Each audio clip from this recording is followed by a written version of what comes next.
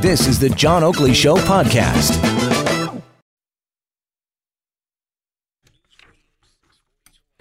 .332, a great day for talk radio. You know, it's manna from heaven. Basically, with the Ford government, there have been so many complaints hither and yon. Some people very, very much supportive of initiatives coming out of that government. So when the twain don't meet, this is where it's red meat for talk radio. And as I call it, manna from heaven.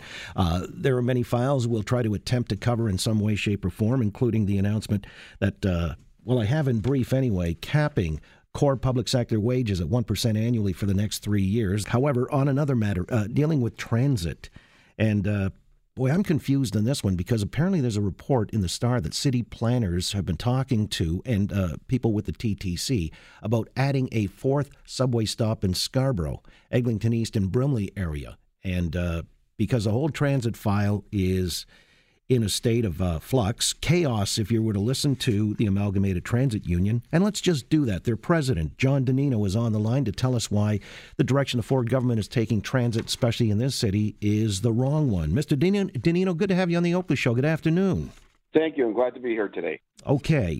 You say that this Getting Ontario Moving Act that was passed earlier this week in the legislature is headed in the wrong direction. How so and why is that? Well, so fundamentally, the biggest issue with the Toronto Transit Commission is the lack of dedicated funding that's being put into the system. We know that the TTC is the most underfunded transit system in terms of subsidy North American-wide. The Ford government says that they can build transit faster, better, and more efficiently. But quite frankly, the government's track record hasn't proven that. They failed with Presto, and that showed a $64 million shortfall in lost revenue to the TTC. The Union Pearson Express was a fiasco. The Confederation line in Ottawa is just over a year past the deadline. The Eglinton Crosstown line has shown huge cost overruns, and the governments cannot enforce the contracts with the big conglomerates. And that is not an opinion. That was spelled out in the 2018 Auditor's General Report. Right, but all these things you're citing predate the Ford government, don't they? Well, it doesn't matter whether it's a Ford government or it was the Harris government who actually started this fiasco back in the 90s. It was the government back then who decided that they were going to stop operating subsidies January 1st, 1998. It goes further. It was the Harris government who reduced operating subsidies, and that is showing a deficiency. And quite frankly, it's one of the tactics that governments use.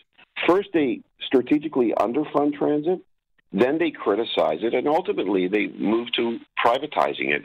And we're headed down the same road here. And the taxpayers of Ontario are going to be paying for that, not just in the city of Toronto, but in northern communities for all of these absorbed costs that actually make no sense.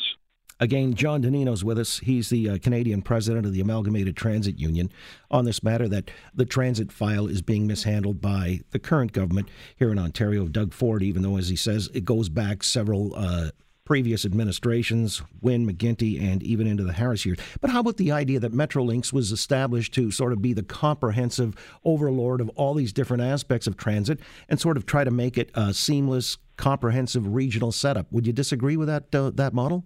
Yeah, I actually would totally disagree.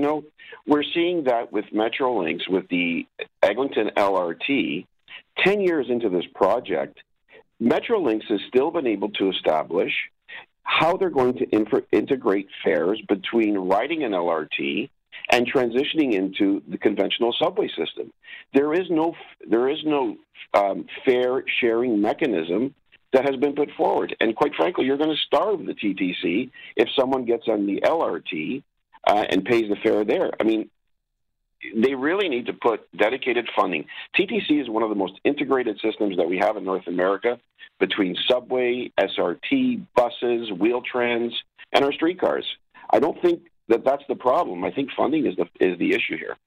Well, all right. And so, but when we talk about the setup with Metrolinx, somebody coming in from Mississauga or Oakville and they hit the border at Toronto and get onto the subway, they're paying a separate fare. Metrolinx was supposed to obviate that and make it seamless, weren't they? They were supposed to, but we're 10 years into it. Well, whose fault is that? Well, obviously, it's the bureaucrats at Metrolinx that have failed to deliver on their promises. Well, and now, if the Ford government were to say, let's just root out the problem, including the bureaucrats, would you be good with that? Well, I think that the Ford government needs to sit down with all of the stakeholders, including ATU Canada, but more importantly, the riding public. We've been doing a number of campaigns on the transit system, leafleting our passengers, and the people that we have spoken to on the front lines, our riders, are very, very concerned with zero public consultation on these initiatives. They want to be part of the process on how their transit is going to look in their city, and that has not happened. You know, you say something else that's rather intriguing, so clear this up, if you will. The Getting Ontario Moving Act, again, as I said, passed earlier this week into legislation, gives Metrolinx unprecedented power to cherry-pick the most valuable assets of municipal transit and potentially give them away to big businesses. What's that about? Well, so, we recently saw with GO Transit and Metrolinx the new plan to develop the Mimico GO station. It's going to be a P3 consortium who's going to get the land and the infrastructure around it for free, and all they have to do is build a GO station, but then they'll have the rights and the airspace above there to build for free. That's not the way you build transit. Well, yeah, but if air rights subsidize the building of a better model of transit and the P3s are the working model that a lot of people advocate, how else would we do it? Well, let me tell you that they may be the working model that governments like to adopt, but there is a proven track record of failure in P3 endeavors across this country and North American-wide. Any you could cite in and around the GTA? Oh, my God. Let's talk about the 407 and how that was developed and sold. Let's talk about what happened up in York Region when York Region went into a private-public partnership model in the transit system.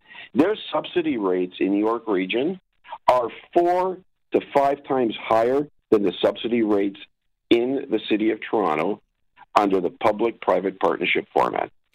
Well, all right, there's another element to this, and I'm curious if you believe that this might be an attempt to get out from under the thrall of the union.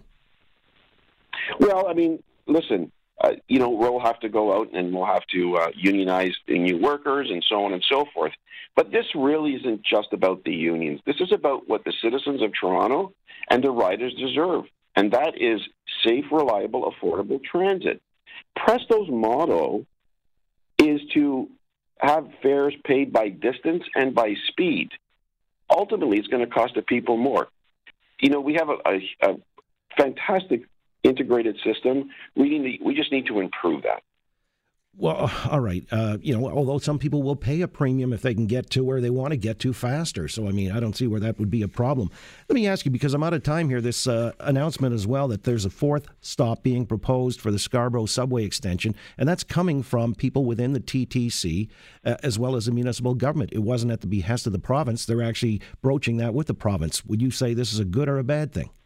Well, the improvement of subway stations is a good thing, but you need to look at the Shepherd line. The Shepherd line is not reaping the benefits that were projected. Ridership is at an all-time low on the Shepherd line. So integrating another station, if you're not getting the value for your dollar in terms of riders, I think is probably a bad decision at this time. All right. Well, this is something council will have to wrangle with before they press the province on that part of the plan. I appreciate your time and explaining where you're coming from as far as, transit and the uploading of the TTC in part and maintenance and operations to the province. You're again it firmly. And so thank you for your time. Thank you so much. John Di Nino again is the Canadian president of the Amalgamated Transit Union. Thanks for listening to the John Oakley Show podcast. Be sure to rate, review, and subscribe for free at Apple Podcasts, Google Podcasts, and anywhere else you get your on-demand audio.